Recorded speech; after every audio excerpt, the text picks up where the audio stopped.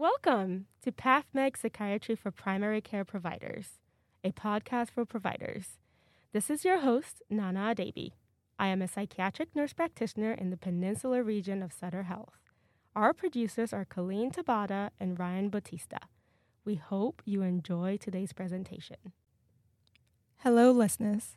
Thank you for tuning in today. Our topic of conversation or of discussion today is antidepressants and sexual dysfunction.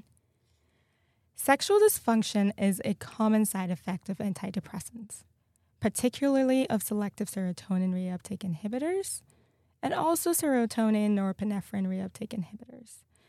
This can impact people's quality of life, their self-esteem, their relationships, their mental well-being.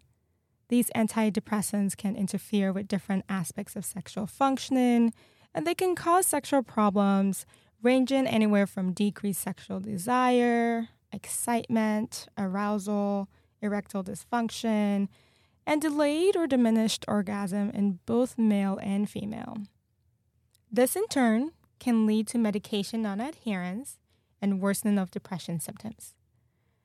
It is important to discuss the possibility of this side effect when prescribing antidepressants. This will allow the patient to feel much more comfortable in reporting it to you if it does occur. Sexual side effects can occur with various classes of antidepressants. However, there are more studies of sexual dysfunction secondary to SSRIs. The frequency of these side effects varies on the medication used and the dose prescribed. Antidepressants modulate serotonin concentration, and it is thought that elevated serotonin levels diminish sexual function. While the percentages ranges widely dependent on the study, approximately 15 to 80% of people taking antidepressants will develop some sort or some form of sexual dysfunction.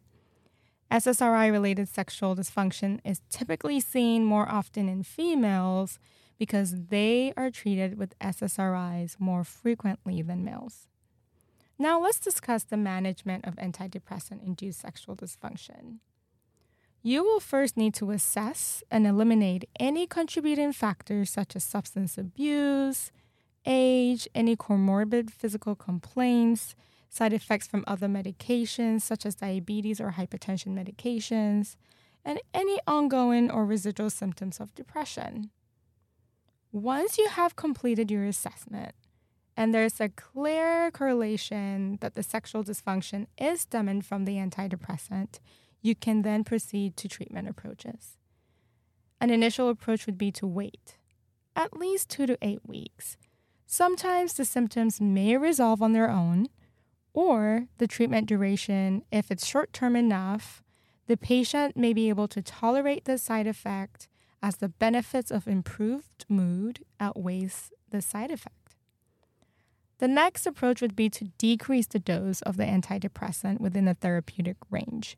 If there is no improvement, then you can consider switching to a different antidepressant. If there is improved depression and there's still some mild to moderate sexual dysfunction, you can consider augmenting the medication with a second drug. For males with erectile dysfunction, adjunctive treatment with the phosphodiesterase 5 inhibitor is suggested. For females with low libido, an add-on of bupropion, usually at relatively high doses, within the therapeutic range is suggested. For example, Wellbutrin extended release at 300 milligrams. And for females with delayed orgasm or not being able to orgasm at all, a phosphodiesterase 5 inhibitor is also suggested. Overall, a reasonable alternative for both males and females would be to switch the antidepressant.